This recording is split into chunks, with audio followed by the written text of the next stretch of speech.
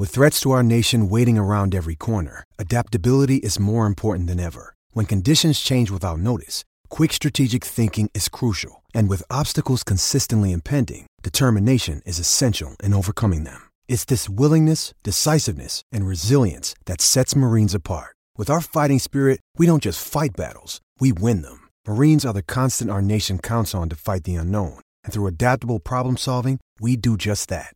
Learn more at marines.com. Step into the world of power, loyalty, and luck. I'm gonna make him an offer he can't refuse. With family, cannolis, and spins mean everything. Now, you wanna get mixed up in the family business. Introducing The Godfather at ChumbaCasino.com. Test your luck in the shadowy world of The Godfather slot. Someday, I will call upon you to do a service for me. Play The Godfather, now at ChumbaCasino.com. Welcome to the family. No purchase necessary. VGW Group. Void where prohibited by law. 18 plus. Terms and conditions apply.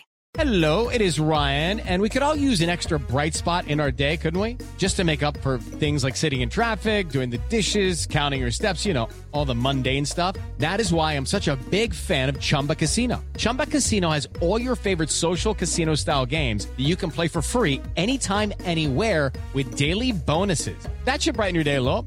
Actually, a lot. So sign up now at ChumbaCasino.com. That's ChumbaCasino.com. No purchase necessary. VGW Group. Void where prohibited by law. See terms and conditions. 18 plus. This podcast is sponsored by Cloud Optimizer. As a business owner or IT manager, are your cloud investment costs going up and you don't know why? It's time for Cloud Optimizer. As you migrate your business to the cloud, what you're spending and why you're spending it can get a little hazy. But Cloud Optimizer clears up the mystery and puts the cloud to work for you. Cloud Optimizer starts by analyzing usage patterns, right-sizing resources, leveraging discounts you may not be aware of, implementing automation, and much more. And by reducing unnecessary expenses and maximizing performance, Cloud Optimizer guarantees you a savings of 5 times what you spend for their service. As you utilize cloud-based services more and more, you don't have to lose sight or control of your spend. You can stay agile, streamline your costs, and optimize your performance, plus save significant money with Cloud Optimizer. Make the cloud work for you with Cloud Optimizer. Get a free assessment and find out how much you can save by going to cloudoptimizer.com. Go to cloudoptimizer.com for your free assessment. That's cloudoptimizer.com.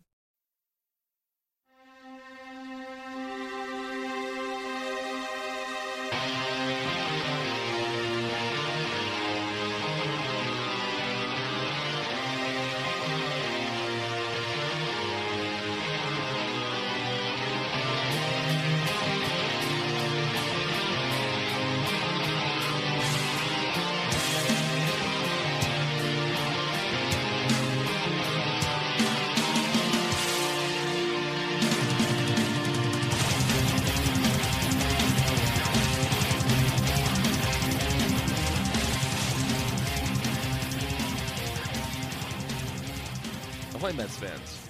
Welcome to episode 304 of Amazing Avenue Audio, the official podcast of your SB Nation New York Mets site, Amazing Avenue. My name is Brian Salvatore. Thank you for joining us this week. Sorry I missed the show last week, but I am back. And first up, I chat with Chris McShane about the just completed winter meetings and how the Mets did at said winter meetings. Well, Chris, the winter meetings are now in the rear view. The Mets came out of it only really making one major move, along with selecting a few folks in the various rounds of the Rule 5 draft. But more or less, the Mets made their one move, which was signing Jeurys Familia to a 3-year, reportedly $25 million contract. I know you were a proponent of possibly bringing Familia back, so you've got to like this, right? Yes. Yeah. I think John Heyman had updated. I think it was 330 was the final number. Oh, okay. That he came in at, but you know, what's a couple $1 million among the Wilpons? But yeah, no, I do. You know, this is a guy who some people out there have probably heard me tell the story of sort of testing the patience of how long you can keep your girlfriend waiting while you're at minor league doubleheaders in the middle of Connecticut in the middle of the summer. Several years ago now, it worked out. We got married, but yeah, back in the summer of like 2010 or 11, or maybe even 12, somewhere in that range, when he had still pitched at Binghamton, going to a doubleheader and not realizing he was starting the second game, and then really wanting to see him because he had some hype at the time. So that's my oldest Familia thing. But he came up to the major leagues. Took him a little bit to, get his feet wet, and once he really had an opportunity and started pitching as a major league reliever full time, it's been a very good career, and he's still only 28. Or did he technically turn 28? Oh, he's 29, barely. So next year is his age 29 season. So yeah, it's this is a pitcher who was very good and for some reason somewhat overlooked by Mets fans.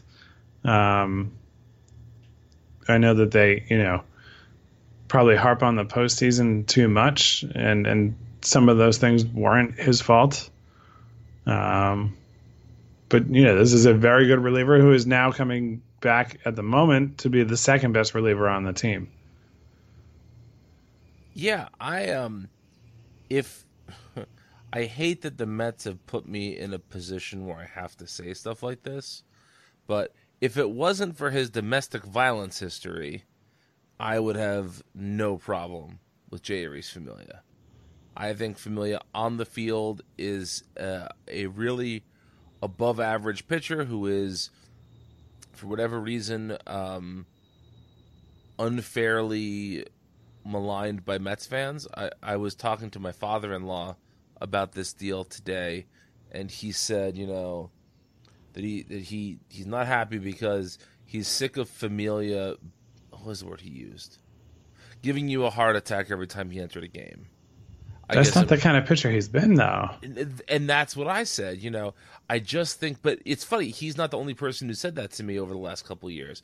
I think people just remember the couple of bad games he had, and maybe the postseason, like you said, is weighing on them. But when I think about Familia, that's not what I think about. Yeah, no, and he traditionally has not been the high stress relief pitcher that people worry about. His walk rate isn't elite, but it's pretty good. He's not a guy who's striking out 15 per 9 and walking 6. Right. that kind of wild ride kind of pitcher. And he doesn't give up a ton of base runners either. Yeah, no. Overall, it's a perfectly reasonable amount, and he's excelled at something that very few pitchers have over the last few years, and it's limiting home runs. He went that calendar year without allowing one, a calendar year in which he was fully healthy, not like some quirky thing, Right. Yeah.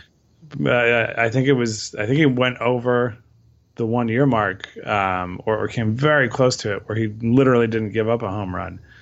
At a time that batters are very conscious of getting the ball in the air and succeeding at it. When you look at home run rates, there have been other pitchers, of course, who have, somehow managed that, gotten better, or at least stayed as good as they were in the past.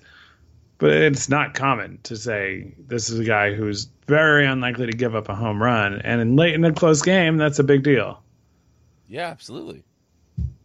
Yeah, I think that, and I think the $10 million a year is, whether you like it or not, is about the rate you go for a good relief pitcher in 2018. I saw that Van Wagenen commented today that he thinks there will not be another 8-figure relief pitcher signed, during the offseason. And that's frustrating. But I don't think that Familia's $10 million is necessarily the reason why $10 million per year is really the reason why they're not going to sign another guy, right? That's not because Familia is being overpaid. That's because the Mets are bad with their money. Right. Oh yeah, no, this is a perfectly reasonable signing. And yeah, when I read that, I was like, well, is it 8 figures per year that you're not talking about, or 8 figures at all? Right. Because, you think if you sign a guy to a 2-year, $16 million contract, is that okay? Right. the next Anthony Swarzak. Yeah, exactly. Oh God, don't put it that way. I know. And then, like, full disclosure, at the time, I was like, I like this. He's good. Yeah. I can justify it. He had injury concerns and not exactly the longest track record of success, but, it felt like one thing that had kind of been a theme in baseball was, and maybe we're seeing it through a Mets fan lens here, as we probably always do, but, this guy got good. Is he really that good? Right. And we have a syndrome, the Turner Murphy syndrome, of like, oh yeah, he is that good. Pay him a lot of money, believe it. To go back to Johan Santana's favorite phrase. Right. No, but yeah, I think that's I think going back to Swarzak was a guy who had a perfectly cromulent major league career and then seemed to put things together the year before he came to the Mets. And with relief pitchers, that's just such a dangerous game. Even just like Joe Kelly, who I actually, went to bat for in my AAOP, Joe Kelly got $25 million yesterday from the Dodgers. And Joe Kelly was a decent relief pitcher, but was elite in the postseason. And people just tend to pay for relief pitchers based on the most recent data available and sometimes don't look back at sort of a longer sample. And Familia, while he was very good when he was traded to Oakland, was not a different pitcher in Oakland than he was for the Mets the last few seasons. So I think that signing someone like Familia for the amount of money they signed him for makes absolute sense because there's more of a track record to base it on. I don't really believe the only certain players can play in New York line of thinking, but if you buy into that, he can play in New York. He has a familiarity with the team, with the ballpark, etc. All those things account for a little bit. I think it's a pretty good. I think it's a pretty good signing. I don't love the optics of bringing back a domestic abuser, but that's, I think, more on Major League Baseball and their reluctance to take a real stand on domestic abuse versus instead of the Mets necessarily self-policing in that way. Sure. Yeah. No. It's. I saw a good point. I think it was. I should probably check before citing somebody on it, but I think it was JT Tehran on Twitter. I think he's relatively, known in the Mets Twitter community, if we can call it that. But he had made, I think, as I scroll down to make sure I'm not saying something that somebody didn't say. Yeah, okay. So he had tweeted, I can't compare Jeurys Familia's arrest with Jose Reyes's, and went on to, just sort of contrast the circumstances of the two and the things that were, publicly known. It wasn't an essay or anything. It's just a tweet. But it was an interesting point, to maybe add some levels to, Sure. what somebody's done and how you feel about it. I think, it's not something anybody's proud of, certainly. Right. But yeah, it's easier to stomach, I guess, than like some of the other alternatives, that we've experienced as Mets fans. I think part of it with Reyes too, to make sense of my line of thought here, is that he only wound up back with the Mets because he did that. Yes. So, there's issues of how do we treat somebody who's done this? And, as these things have happened in sports, which have been the most prominent place for them in like public discourse, how do we handle this? You see some experts saying taking away the livelihood of the person who's done it is a bad idea, has a tendency to make it only worse. So, you see that view from experts on the subject, and you try to reconcile that concept with like, oh, but this guy's playing for my team, you know? Right. Do I want my team to be the one that's still employing him? So, you know, you have all that, but in this case, Familia, you know, went, you know, he went into that season 2017, right? Feels a little longer ago. Yeah, but he went into it with his brief suspension, and then he, you know, had the blood clot thing happen shortly after he returned from his suspension. You know, continued to pitch as his normal self after he returned from the injury, gets traded away, you know, and then there's a choice to go out on the market and bring him in at a time that he might be a little undervalued. It's, you know, I don't begrudge anybody the discomfort of it all if, you know, if they feel that way, but it just doesn't feel quite as dirty as the Reyes return did. I can agree with that. Even if I do have a fair amount of discomfort around it, it does feel different than the Reyes one, and I'm not entirely sure why, but you know, that's okay. Right. I'm not going to be buying his jersey or anything. Yeah, and you know, I mean, it's. I don't think. I hope to not be guilty of it. You know, obviously, Familia is still a very useful major league player, and Reyes was not. You know, this season with the Mets, so you know, you try to separate those things, but it might be slightly easier to, you know, to live with it and accept it with a guy who you know is going to help the team. And that sucks. Like that shouldn't be the way that you feel as a fan, but I think that definitely leaks into it. Yeah. Yeah, I think you're right about that too. So aside from signing Familia, we didn't really see the Mets do too much in the winter meetings, although there was a ton of hype and rumor going around, specifically about the Mets and their pursuit of JT Realmuto from the Marlins. Now, we talked a little bit about this last time, just sort of, you know, the type of player we'd like to see the Mets go after. And I think, you know, as you, me, and Steve were talking after the Cano trade about sort of things that maybe we want to see the Mets do now, right? And I think that all of us said catcher was a place that we'd want them to upgrade. I think it's pretty much without question that Realmuto is the best catcher available.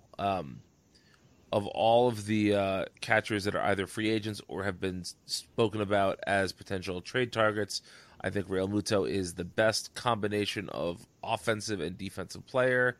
He has 2 years left under control from the Marlins, and he doesn't want to play for the Marlins. So he's potentially a guy you could trade for and then sign to an extension if you wanted to, because he clearly is looking to play someplace else. And if he's impressed with whatever team trades for him, I'm sure they can make that work out. So when you look at this deal, you're sort of getting the best of all three worlds. You're getting a player who's under cost control but can possibly be yours for longer. You're looking at a player who's one of the best offensive players at his position, and while he's not maybe one of the best defensive players at his position, he certainly isn't a liability behind the plate the way any number of Mets catchers have been over the last few years. So I don't think anybody would be opposed to the Mets trying to trade for Realmuto, but there was a lot of talk about what the Mets were going to have to give up for Realmuto. And some of the names that were bandied about were Noah Syndergaard, Nimmo, Ahmed Rosario, and Michael Conforto. Now, I think I know the answer for me, but I want to know what you have to say, Chris. Would you trade any of those four affirmation players for Realmuto?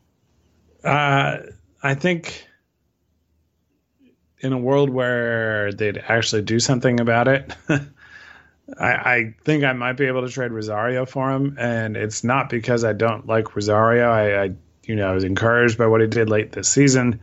I can see him building upon that. He's still very young. You consider team control. He's still got a lot of that left. There's no part of me that's like, oh, time to give up on that guy, He did tweet a photo, a Throwback Thursday photo of him and Robinson Cano when Cano was slightly younger and Rosario was, looked like he was in high school. So after that photo, I'm like, well, no, you can't trade him now. I mean, it was the photo with like dreams can come true or something like that, like something that you're just like, ah. But yeah, not that you can, you saw people kind of discussing, well, if they trade Rosario, they can sign some stopgap, and then Andres Jimenez is going to come up, and he's a highly touted prospect, and he plays shortstop and all that.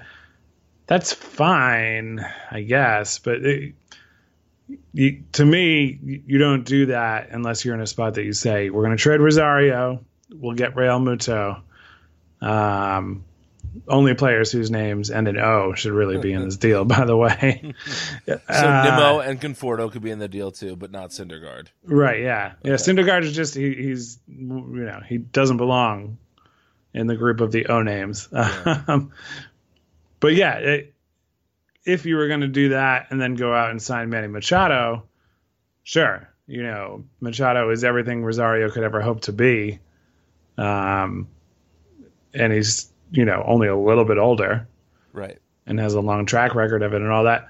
If it felt like the Mets would do that, then that could be a way to solve your problem. I obviously just don't think that I have faith that they will do that. Right. It feels weird, though, to think that shortstops are easier to come by than catchers. That's not the way it felt for much of my fandom, but it does feel that way now. Quite possibly, yeah. I don't know if I would do this trade for any of those players involved. Yeah. So I was curious to hear your take. I Syndergaard, no way. Yeah, there's no ways for Syndergaard, and I guess you can make an argument for the other three. Like I think your argument is sound, right? If you believe in Jimenez, and I have no reason not to believe that Jimenez could be a productive major league player, a contributor. If you're still big on Guillorme, I guess there's that, right? I guess there are people out there who are still big on Guillorme, maybe, sort of. Yeah. I mean, if you just straight up defense first, right? So, anyway, sure, you can make that argument. I not to contradict our pal Ted Berg from last week, but I think that Nimmo is probably the most replicable player we mentioned. Aside from his smile, I think everything Nimmo does can be done by another major league ball player. I don't think he's so unique in his abilities that you couldn't find a Brandon Nimmo on the market. I think that especially on a short-term deal, there are probably a number of outfielders who you could get for, they would cost more than Nimmo because Nimmo is still so cheap under team control, where they could put up similar outfield numbers for a year or two for what Nimmo could put up for this year. There's that argument. Right. I also heard the argument, which I think is a little bit silly, but again, there's some logic to it, that you trade Conforto because Conforto is a Boris client and he's never going to be with the Mets long term. Yeah. I think we're still too far away from free agency to have that conversation about Conforto. Right. But again, there is some semblance of logic there. Yeah. No, and in terms of Nimmo, right? For whatever reason, his skill set sort of reminds me a little bit of this guy. The Rangers and Mets supposedly talked about trade potential stuff, mm-hmm. to use a scientific term, at the winter meetings. So he's older. Don't crucify me for this. But if you're looking at the type of player you hope Nimmo could be, Shin-Soo Choo sort of is that. Right. High on base percentage, some power, and, might steal you a few bases, but isn't going to lead the league in it. Like, that won't embarrass himself in the outfield. Right. Yeah. All that kind of stuff. You know, and to me, that's a pretty good compliment. You know, if Brendan Nimmo goes on to have several 5-6 win seasons by WAR, you know, that's a pretty damn good career. Absolutely. So, you know, somebody like that, but again, you know, this is somebody who's making money, so you have to always factor that in. Well, yeah, I'm not saying it's the perfect solution, but if you were telling me you could trade Nimmo for Real Muto and then Chu would be available basically if you just took on sort of like Cano, 75-80% of his salary, then, you know, okay, I can work with that plan. I can see concerns and flaws and all that, but you know, if there was something, but it can't just be trade Nimmo and sign Pollock, because, you know, that doesn't address everything that you need. No, it doesn't. So, you know, and Real Muto is a nice player. Don't get me wrong. Real Muto is going to hit better than anyone who catches for the Mets this year. That's not Real Muto, right? that's probably the way it's going to go. Right, unless they sign Grandal or Ramos. It sounds like Ramos is like the last on their list. Yeah. But yeah, those two can hit as well as or better than Real Muto. Yeah. But they cost money. Yes, exactly. And I also think, you know, not to be the total Pollyanna that I can be sometimes, but I think that, you know, over a series of small sample sizes, you could argue that Travis d'Arnaud and JT Real Muto are not that different of players. Of course, the health of d'Arnaud is always in question, and so you really have almost nothing to base it on long term. Yeah. But, you know, but you understand what I'm saying, though. Like, yeah, no, it's certainly an interesting comparison. Mm-hmm. Well, it's funny with Real Muto. I feel like it's been I've seen such a wide range of opinions on him. You know, that are new to me. That's the fascinating part. You know, you know, either he's the best catcher of his generation or he's not actually good at all. You know, it's trade rumors bring that sort of thing out. But yeah, in terms of the d'Arnaud comp, I'm stalling as I. Is he looking up? Well, yeah, no. The little, you know, the custom leaderboards on Fangraphs are a nice little tool to have. Yeah. It's going back to the start of 2015. Yeah, I mean, health is certainly the biggest difference between the two of them, and that health has led Real Muto to, you know, be a much more valuable player. But he's not been a drastically better hitter than d'Arnaud. He's just been a little bit better, you know, a little higher average, a little higher on base. Pretty similar power numbers when you know, account for the average. Right. You know, d'Arnaud's hit 33 home runs in less than half the time that Real Muto's hit 59. And, you know, they play in different home parks and they play differently and all that. Real Muto's stolen 31 bases, though, and d'Arnaud has never done that.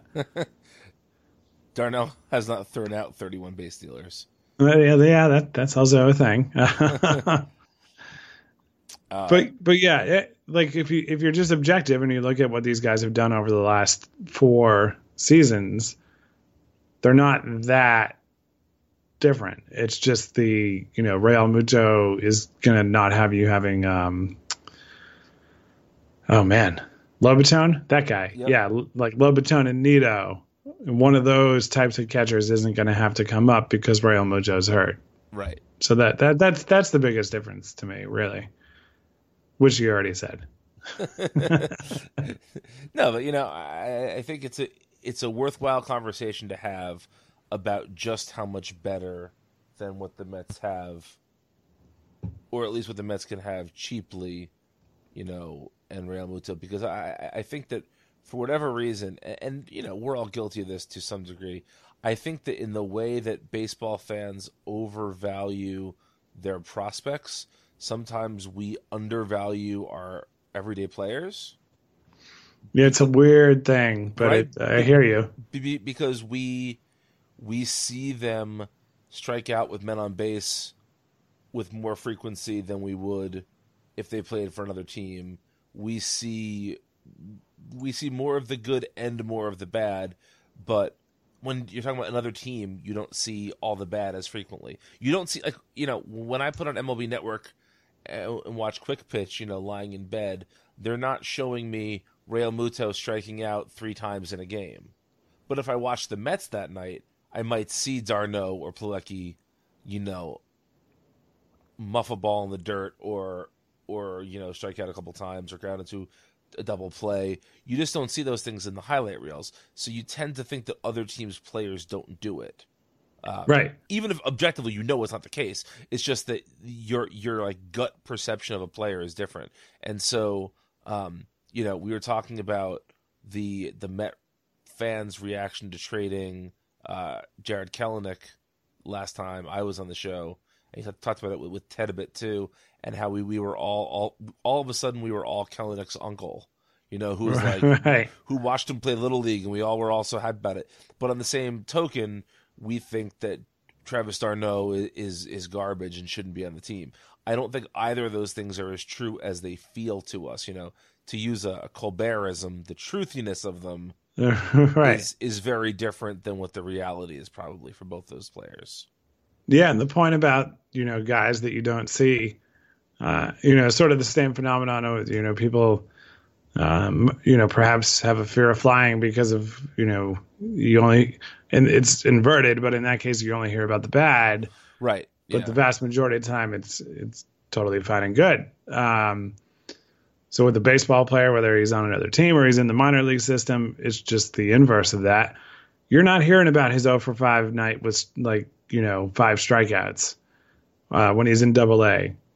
I mean, if you read the farm reports on Amazing Avenue every day, which then, of course you should be doing. Yeah, and plenty of people do. Like, there's an audience for that. But, you know, for the most part, even if you do that and you look at that every day throughout the entire season, hey, he just had a bad night. It's the minor leagues. Nobody. There's no consequence, you know. Right. You do and it at the. Also, sorry to interrupt you, Chris. No, go ahead. There's also the perception that I think is true, but I think it's really easy to say again when you're a fan of a team's farm system that in the minors you're not worrying about results. You're worrying about process, and so you know you can convince yourself that a bad performance in the minors for a pitcher was because he was working on his curveball. And it didn't matter how many guys hit it. It was about getting the reps in and throwing the curveball. Similarly, guys at the plate, his job tonight at the plate was just to use his eye as well as he can. So he wasn't swinging at everything. He was trying to get to a 2-strike count to improve his 2-strike hitting. There are so many things you can convince yourself a player is doing in the minors because of the instructional aspect of it. And so when you see that 0 for 5, it doesn't mean the same thing as, you know, the minute Cespedes goes 0 for 5, you hear somebody saying, you know, this fucking bum, we're paying him all this money, he goes 0 for 5, you know, it's just a totally different perception. Yeah. Yeah. And yes, exactly. You know, you do it at the major league level and you're just, you know, then it matters. Then this time it counts. You know, so it's very easy. So I think it's partly that, and then partly just sort of the grass is greener kind of thing. It's very easy to romanticize, you know, the unknown commodity in this case, you know, and it's it's a weird thing.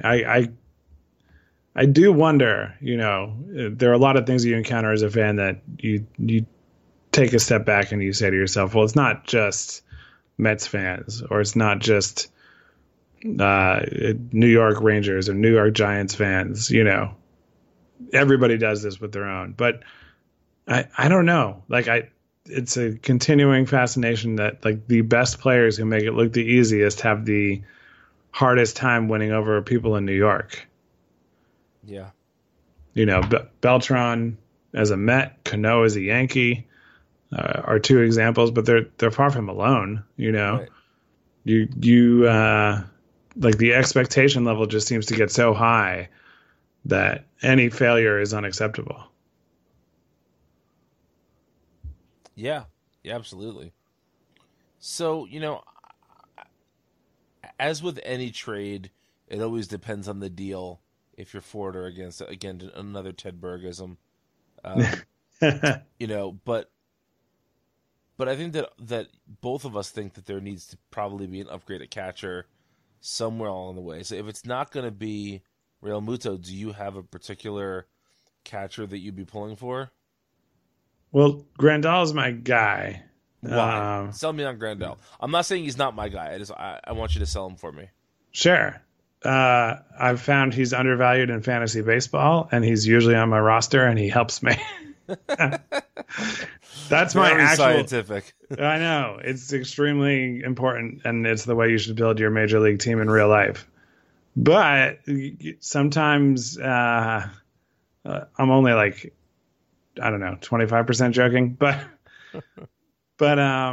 sometimes looking at things when they're just numbers and not, players who are on your team, you can, detach emotion from it and just really be objective and look at, okay, this guy is really good at this, and this, and this is somebody who I'd want to see play on my real life team. Health wise, he's had a good track record, and Real Muto has too.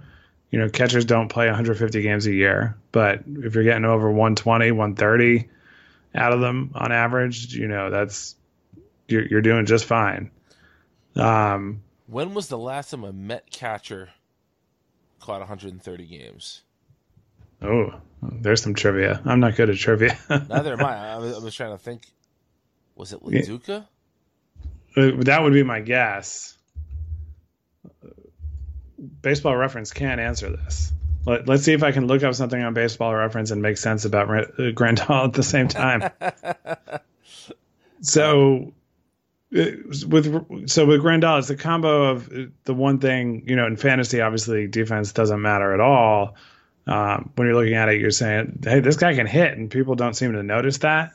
So it's that, and then it's also, the real life component where defense does matter.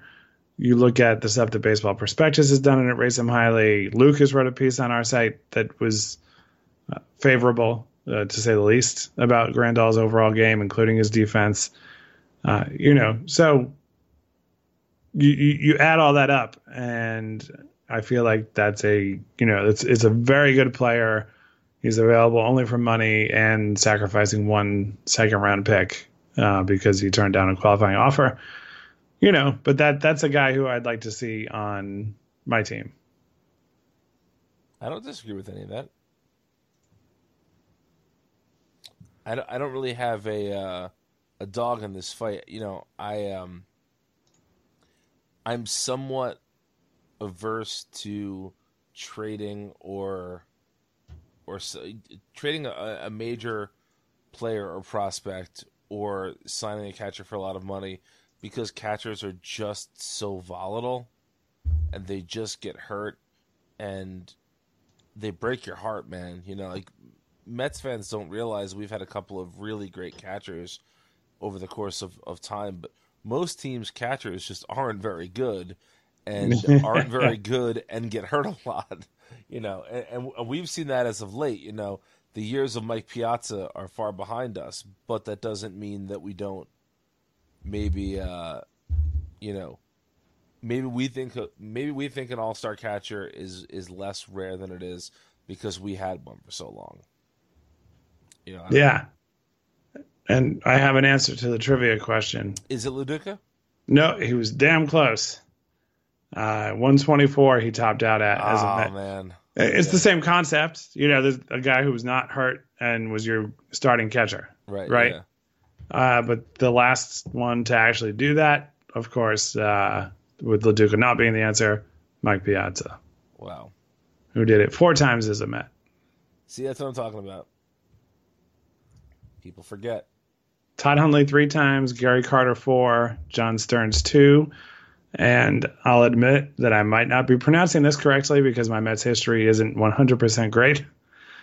Jesse Gonder. No idea. Played in 1964 for the Mets, 131 games. So here's to that guy.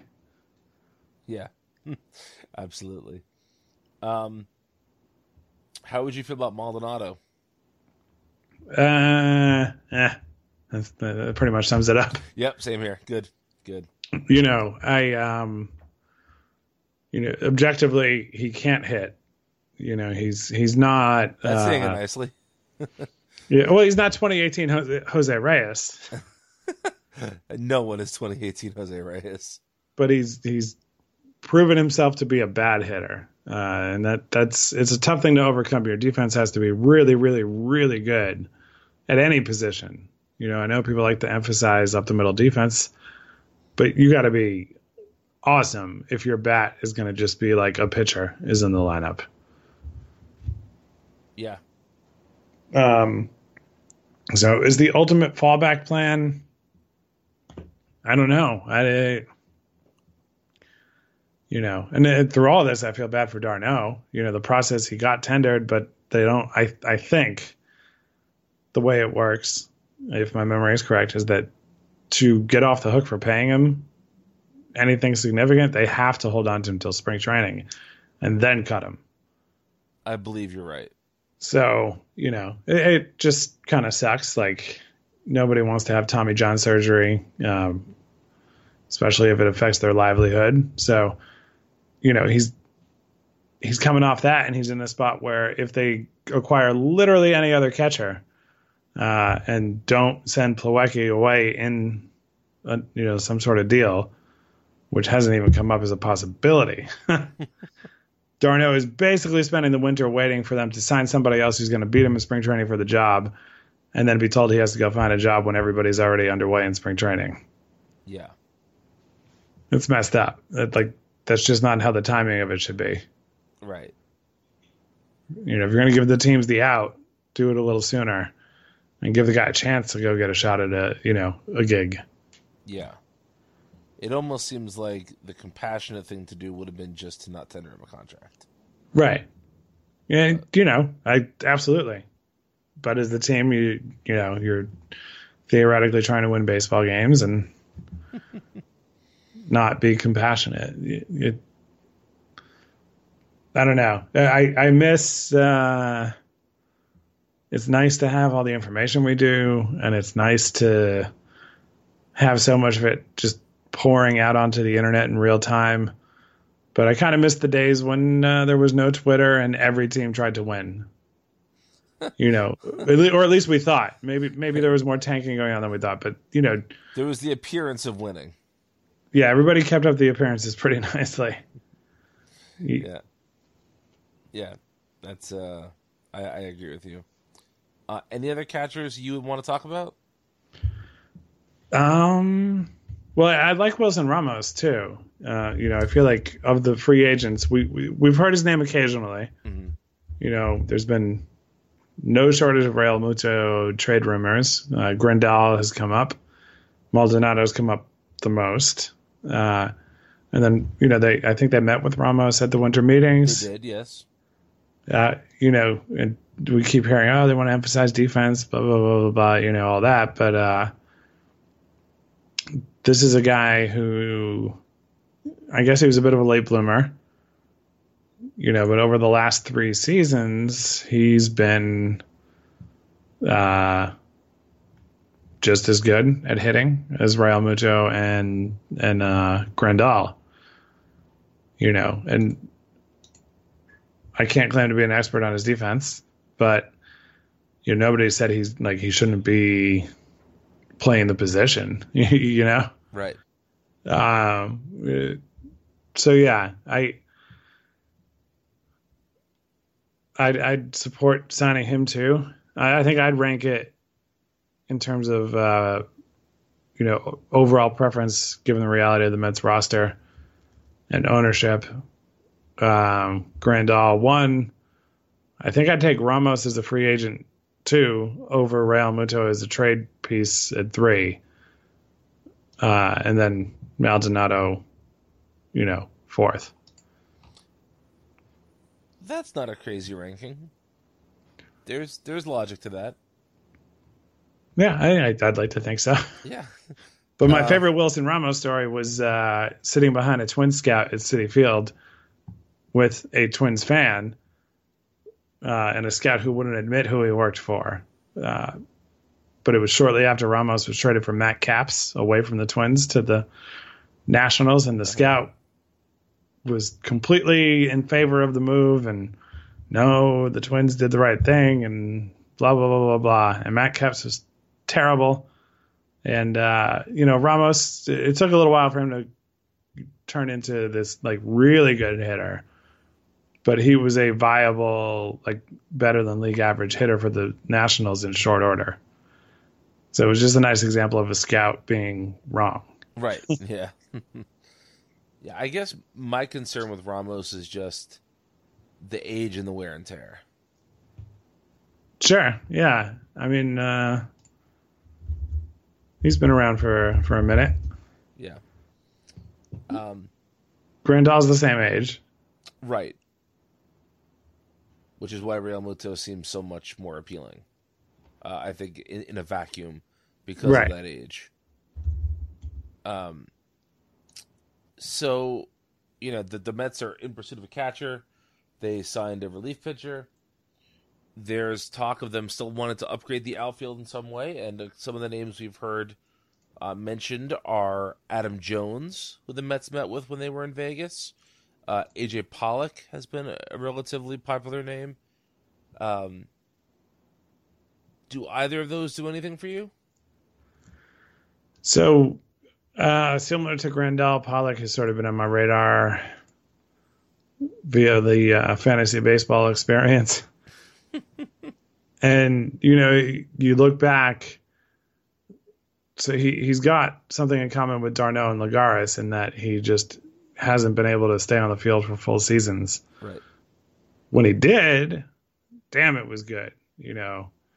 Hit 315, 367 on base, 20 home runs, 39 stolen bases, all in 2015. And yeah, he's played for the Diamondbacks and they have a hitter-friendly home ballpark. But, that is a player who can play center field well. And the closest thing, I can get to Carlos Beltran in his prime.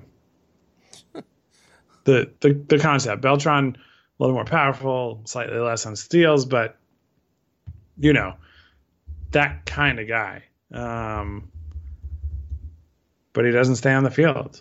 And, it's been a few broken bones, but when you start to add up the reason why he's not playing is because of that, kind of seems like he's a little more prone to having his bones break, Right. Just doing things that baseball players do. And you can say the same thing about Lagares. Let me just revise. I don't mean to slight one of my favorite Mets of all time. Beltran did early in his career have 38 home runs and 42 stolen bases. So I'll revise slightly. AJ Pollock at his best might be Carlos Beltran light. There we go. That sounds more reasonable to me. But it's the type of center fielder, Sure. The guy who can play the position and do it all. So, if you could tell me that Citi Field is going to have some, shock absorbing underlying layer of the grass and he's going to be healthy, I'd love it. I could live with signing him and just knowing that he's not going to play 160 games, but maybe he'll play 120. I could live with that, if the alternative is not doing anything in the outfield. Right. But yeah, he's a good player who has it's enticing. It's just tough. That's an excellent way to put it. I think that part of the problem here is that you have 2 years of Yoenis Cespedes under contract. And we all know that in best case scenario, that really means you have a year and a half of Yoenis Cespedes. I almost said Carlos Beltran. You have Beltran on the brain for me now. But, if Cespedes comes back when he's supposed to, which is, approximately at the All-Star break, you have a year and a half of Cespedes, who, over the course of his time with the Mets, has been good, but, again, has not been super healthy. But you have to worry about finding him playing time. They're not going to sit Yoenis Cespedes. They're also not, they're not going to sit Nimmo or Conforto for any extended period of time. So any player that you go after, you realize is going to be a playing crunch when hopefully Cespedes comes back.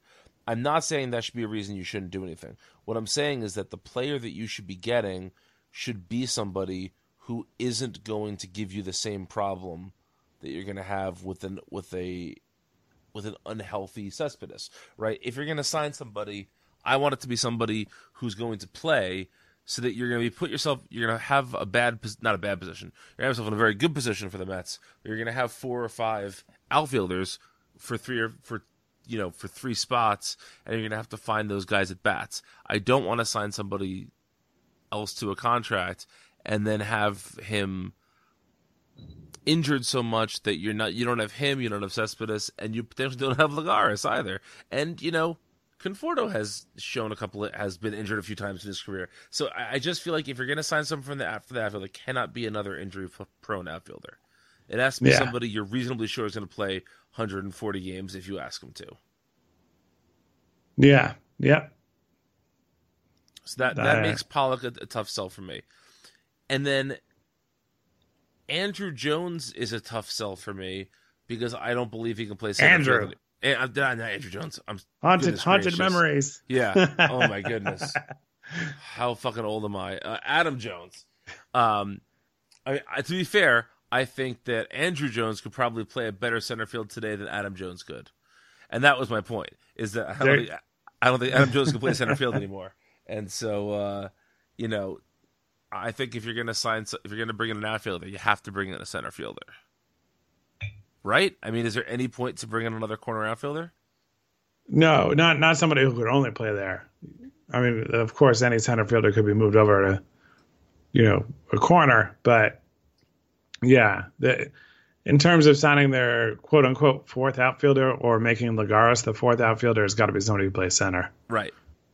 And, yeah, Jones, he had some very nice seasons, and he's been healthy. He's a right-handed bat. He's 33. Not in baseball years, not that old. Not that young either, but he's been a nice player for the Orioles. And man, just looking back, it's I kind of had forgotten that he was traded from the Mariners to the Orioles, but I remember that being a big thing because he was a young. I totally forgot that happened until today. Yeah, but yeah, so at his best, he was Beltran light. But a guy who certainly wasn't like Beltran in terms of getting on base, but play center field, hit some home runs, steal some bases, have a nice slash line, all that stuff. But yeah, I mean, unless we're talking about like a 1 year, $8 million deal or something along those lines where it's just, okay, we're going to take a flyer and we're going to go into this with him being a part-time player and all that. I just don't see it. If they sign him and it's for more than that, then I hope I'm wrong. But, this is a guy who looks like it's been, it will have been 4 years ago that he had his last, like, solidly above average season. Yeah, I wouldn't. Unless you're signing him to be a part-time player and he understands that role, I wouldn't. I wouldn't be particularly a fan of Adam Jones on the Mets in 2019. Any other outfielders that kind of catch your eye? Let's see. I was looking at it a little bit, and the short answer was no. But let's see what else is out there. I mean, I feel like there's a lot of part-time guys, Yeah. which obviously the Mets need one or maybe two of. But yeah, just looking around the outfield. It would be nice if it was ideally you want a right-hander who can play some center. Right. And that's not easy to come by necessarily. Right. Yeah, no, it's just yeah. Oh, I know who. Well, we can just say Bryce Harper and laugh about it. Oh, sure, yes. That guy. And then But again, doesn't really fit the criteria we just laid out. right. No, for sure. And then, even somebody who's interesting to me, sort of a favorite of mine as a fan and all that, but he wouldn't play center field either. And Granderson, but Right. if you're going to sign him and push Nimmo to center and have Lagares really just play a couple times a week, I could get on board with that. But yeah, no, it's pretty much Pollock is a clear number one, despite the health issues, and then Jones in terms of what you're looking at on the market and our criteria. Right. Yeah, it's going to be interesting to see what the Mets do in the outfield. I wonder if there's a desire to sign a. Obviously, I feel like for a long time, specialization was the name of the game in baseball. And right. Now we're starting to see more teams go after players that are more versatile than that. But the positions the Mets would need versatility at don't really pair with center field. Like, for instance, I could understand if you wanted to sign somebody in case Alonso's a bust for first base. Right. How many first baseman center fielders are there out there, right? Yeah. or catcher center fielders, right? They just don't exist. So I don't think that there's that player. For years I was saying the Mets needed to sign a Logan Morrison type, a guy who could play first or play the outfield for you. That's not really the case anymore. I think that the Mets, like I just said, need to get a center fielder and hopefully a right-handed one if they're trying to add somebody. I can almost understand if you upgrade a catcher and you've already upgraded a second base and you think you're going to have full healthy seasons of Conforto and Nimmo. I can almost understand having Lagares be your everyday center fielder until Cespedes comes back, and then you push Nimmo back to center. I can be convinced of that, but I am also higher on Lagares than I think most people are.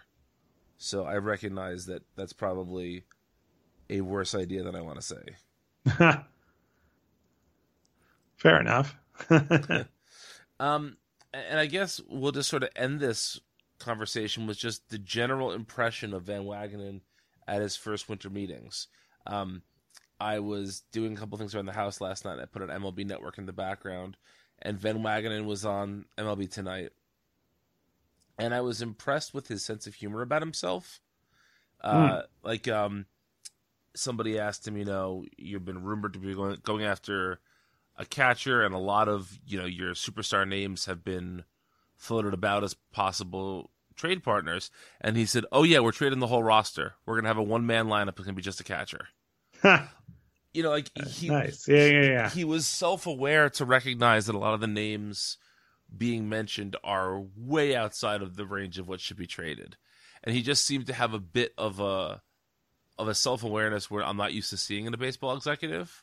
Or at least he didn't come, like, Alderson might have made the same remark, but when Alderson made it, there was a sort of edge to it. Yeah. And I don't think that Van Wagenen had any edge to him when he said this. He also said that, he finds the easiest part of the job so far is dealing with agents. And he said that, that might not be what you think because, he was competing against these agents for clients for a long time. But he said he understands how an agent thinks and how an agent thinks about his player. So he doesn't need to learn that part of it. That part's coming pretty easily to him. And overall, I think he carried himself in this interview very well. It's the first time I've seen... I did not watch the Francesa interview with him and Fred Wilpon, and Jeff Wilpon, rather, and Mickey You're Callaway. better off. I'm sure I am. But so I can't really comment on that. But this is the first time I'd seen him interviewed for more than 2 minutes, not by SNY. And he came off, pretty well. And I think that when you look at what he did in Vegas, aside from signing Familia,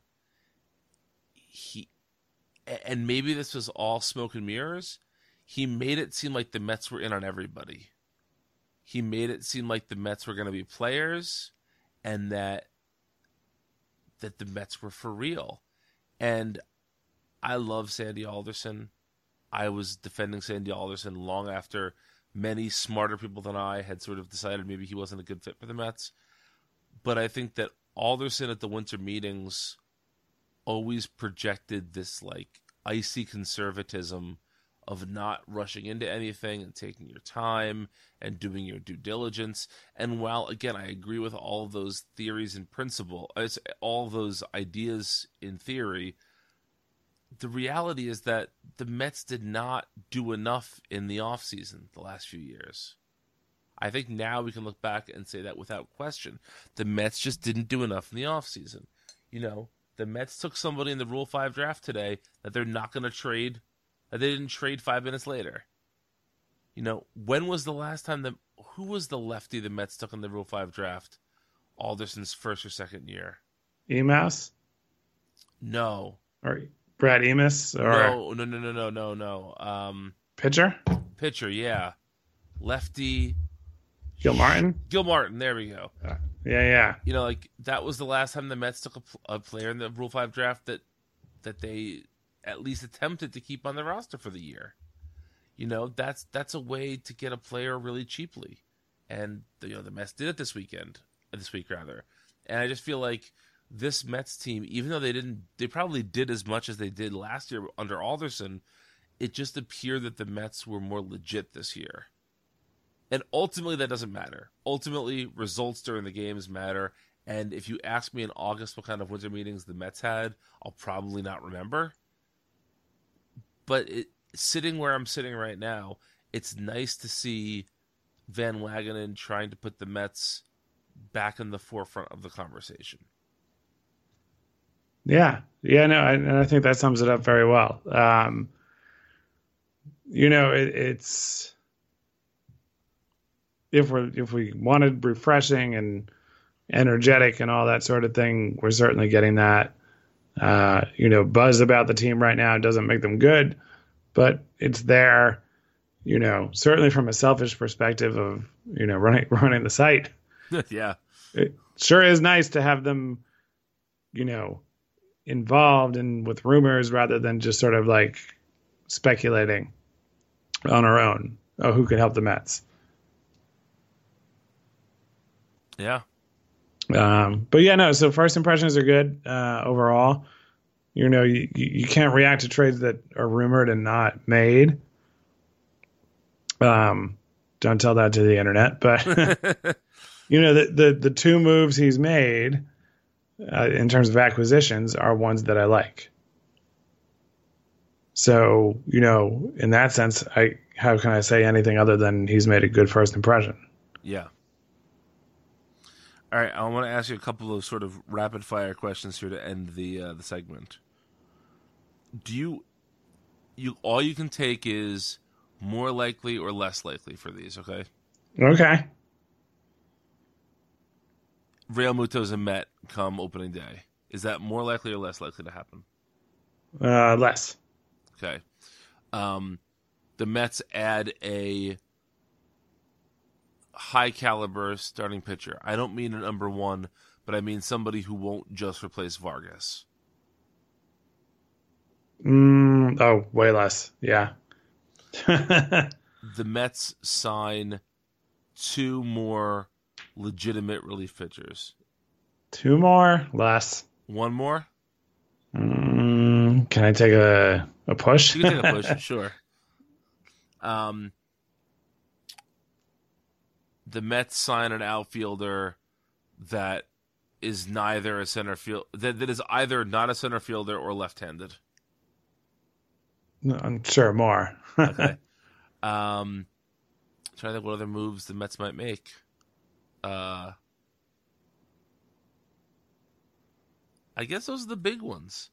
Like if I were Van Wagenen, my priorities would sit with I need a catcher first. I need another bullpen arm second. I think I would try and replace Jason Vargas in the rotation somehow. That would be nice. And then I'm worrying about the outfield. But I recognize that I'm higher on Lagares than most people are. Do you think we're going to see anything happen this weekend? This weekend I'm going to guess no. But I won't be surprised if they've done most of their significant work sooner than we're accustomed to. I think by the middle of January, we might have a pretty good sense of what the likely opening day roster is. Yeah. Again, I feel like this is the 1 week of the year I watch a lot of MLB Network because it's just, I like the winter meetings, and what else are you watching on a Tuesday in December, right? But I saw them float this really initially very dumb idea that I have since I don't want to say come around on, but I think it's interesting. They said that there should be that if you don't sign a player by January 15th, you have to sign them to a 1-year deal, no more, no less. Huh. So sort of like a free agency deadline. Exactly. Yeah. Where you'd be incentivized to sign a player earlier rather than later. Or they said that similarly, if you sign a player after January 15th, they get an automatic player option for the next year. Yeah, that form of it, I think I like a little bit better. Yeah. Where you're not taking away from the player that there's this pressure to sign, otherwise you can't sign multiple years. But if a team waits, they get you get more rights. Yeah. But I just obviously these were guys on a television network that need to talk about stuff. Yeah. They're clearly very frustrated there was nothing to talk about. There's only so many times you can argue Harold Baines's Hall of Fame legitimacy. Right. In a 4-day span. So they were trying to figure out a way to make the winter meetings more interesting, because there are certain years where it feels like every 5 minutes you blink at the winter meetings and another deal's been done. And the last couple of years have really been a very, very slow process. And I sympathize with them. As you said, we run the site. We have to make sure that things are going up. And, we can have 2 articles go up in a day in the offseason and be happy with that. They have, during the winter meetings, they have something like, 11 hours of live television to fill. I don't know how you do that, right?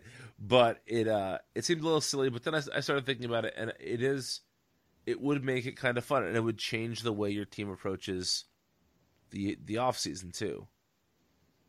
Yeah, there are certain players you don't want to give an extra player an extra option year to. That's a bad move, so it would make things interesting. Yeah. Yeah, it would be nice. There are years that I long for, the NHL or NBA style offseason where officially it doesn't start. And then on day one, here's all the moves and it's over. I like the idea of there just being times to pay attention. So even though the winter meetings haven't had a lot of news, that's sort of an example of one. Right. And things happened this week, on average, definitely probably more than your regular off-season week. Yeah. But yeah, I like the idea of having a really specific time to tune in and then just kind of go, all right, I'm going to spend the rest of the off-season in the sport that I like. We added a role player here or there or whatever, okay, fine. But the big stuff is just done. I'd rather get it out of the way. So the concept of tightening up the off season, I support that. Yeah, me too. Well, Chris, this is probably our last fully Mets-focused podcast of the year. Yes. If there's a big trade or a big signing, we'll probably pop in and do either a shorter episode or we'll do a segment on our next show that will be, focused on that. But we're going to do a sort of, end of the year spectacular like we've done in the last few years, where Chris and I talk about music, which is one of our favorite things that we don't talk about on the show all that often, and some other things. So look out for that. And if we don't talk to you guys, happy holidays, happy New Year. But we'll be back in a week or two with our year-end spectacular. So, enjoy.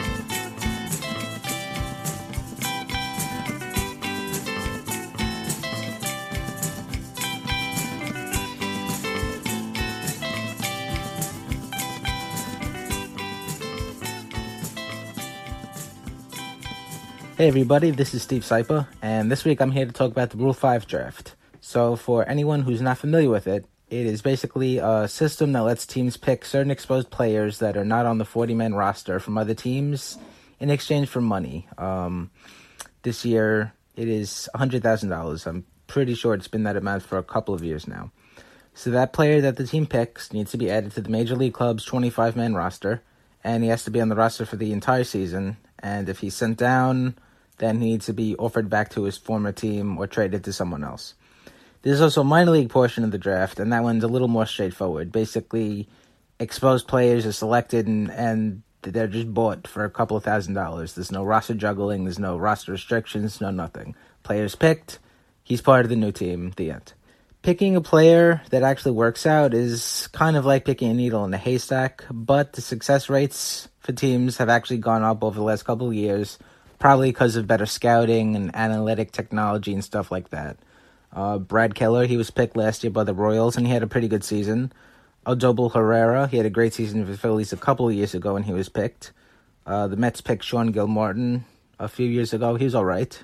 Wasn't spectacular, but he was a solid pitcher for this season. And more often than not, these guys fail, and they're sent back to their original teams or traded elsewhere, but sometimes you do hit the jackpot. And the Mets really haven't been that active in the Rule 5 draft during the Sandy Alderson era. Last year they drafted Birch Smith, who was a reliever from Tampa Bay, but then they immediately traded him to the Royals. 2015, 2016, they didn't pick anyone at all. 2014, they picked Gilmartin. In 2013, they picked a right-hander named Seth Rosen from the Phillies, but then they immediately traded him to the Dodgers.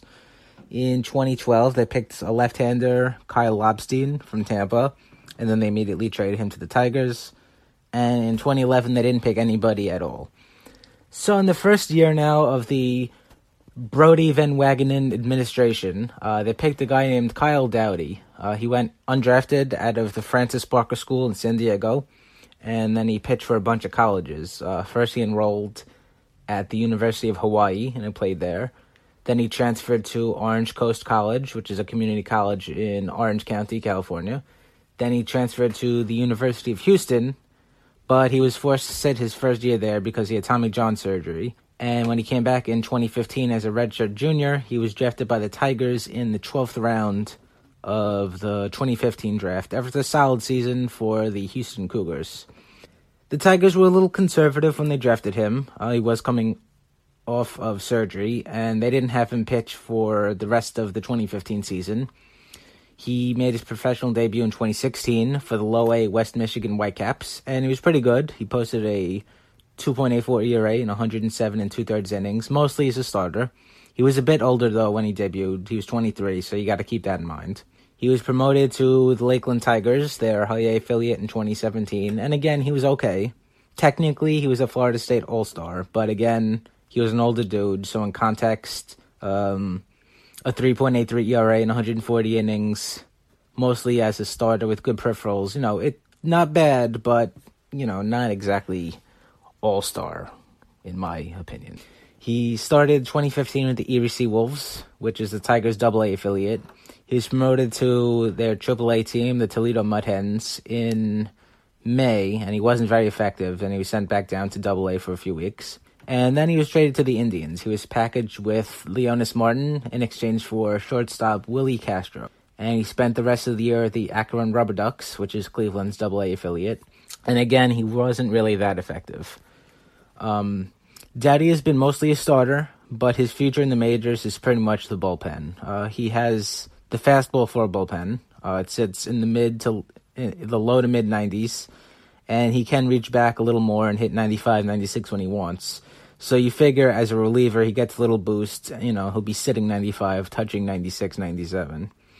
And he complements it with a slider cutter hybrid, a big 12-6 curveball, and a changeup. And out of the bullpen, he'll probably cut out the curveball and the changeup, since the curve only kind of flashes average at best, and the change is still well below average, making him a fastball slider guy. But that's right up the Mets' alley. Notable about him is he has a pretty weird delivery, and I guess I'm going to be rooting for him because I'm all about weird deliveries. I'm not even really sure how to describe what makes it weird. It's just kind of something you have to look at and see. I think what it is that he takes a really exaggerated step before beginning his delivery. So in addition to Dowdy, they also picked a pair of guys in the minor league portion of the draft. Outfielder Braxton Lee from the Marlins and catcher Mitch Gelfi from the Angels. Both guys aren't really organizational depth, as they're just kind of bodies to be put on the Rumble Ponies or Syracuse Mets roster. I don't really see much potential in either. Lee's a guy that he has a good eye, but that's about it. He's kind of a BABIP-dependent contact hitter, has no power. He isn't really good on the base paths, even though he does have a decent amount of speed. And Gelfi is kind of your stereotypical defensive catcher that doesn't really offer much at the bat. So all in all, there really isn't much to get excited there for either. Lee feels like a worse version of Champ Stewart, who was released a few weeks ago. And Gelfi is, like a no-upside roster filler. So all in all, the Dowdy pick wasn't bad.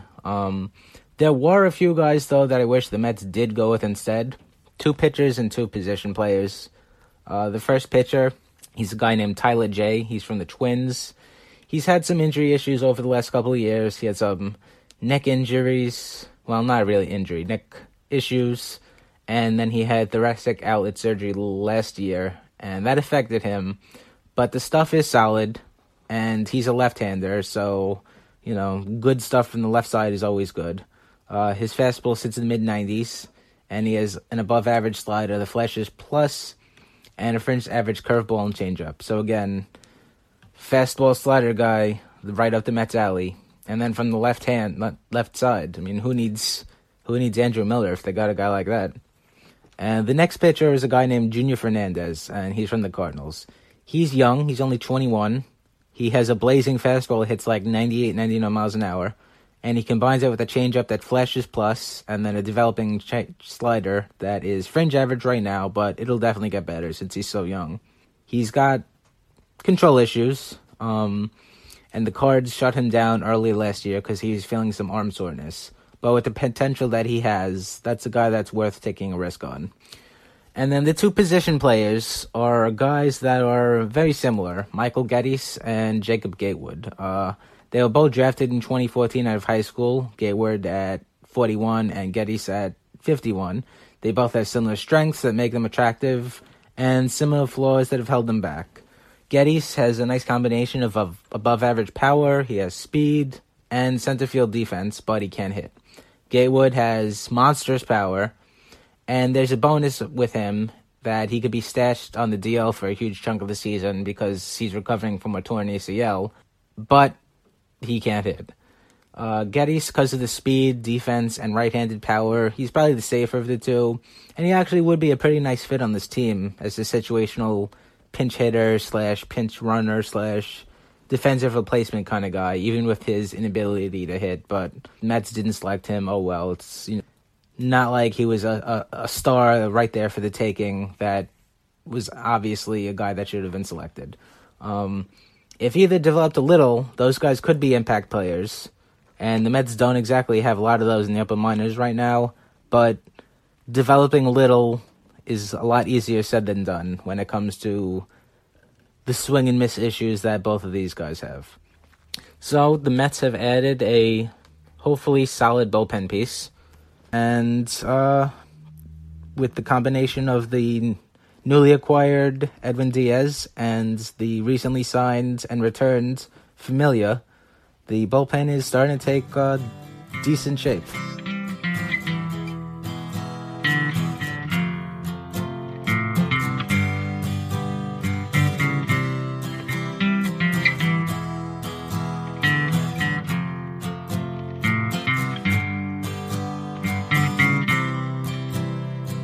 Well, folks, that does it for another installment of Amazing Avenue Audio. Thank you so much for listening. We truly appreciate it. Please go to AmazingAvenue.com, where you can get even more analysis and reporting on the winter meetings, as well as the Rule 5 selections and all else that is going on in the Mets world. We are trying our best to keep you abreast of the entire offseason and what's coming up and what has happened. So go to AmazingAvenue.com and check it out. You can also follow Amazing Avenue on Twitter, Instagram, and Facebook at Amazing Avenue. You can email us, I think, still at podcast@AmazingAvenueAudio.com. I keep saying we're going to have a new email address coming, and I promise we are. It just hasn't happened yet, but it will. I promise it's coming. You can also send us messages on Twitter or on our Facebook page or in the comments of a podcast post. But you can find the hosts that were on the show tonight on Twitter. I am at Brian Needs a Nap, Chris is at Chris McShane, and Steve is at Steve Sypa. You can also get this show from blogtalkradio.com, from Apple Podcasts, from Stitcher, or your podcatcher of choice. As I mentioned at the end of the segment with Chris, we're going to be doing a special episode next that's sort of an end-of-the-year spectacular, just doing some fun stuff with our friends. And so please come back for that. And until next time, let's go Mets.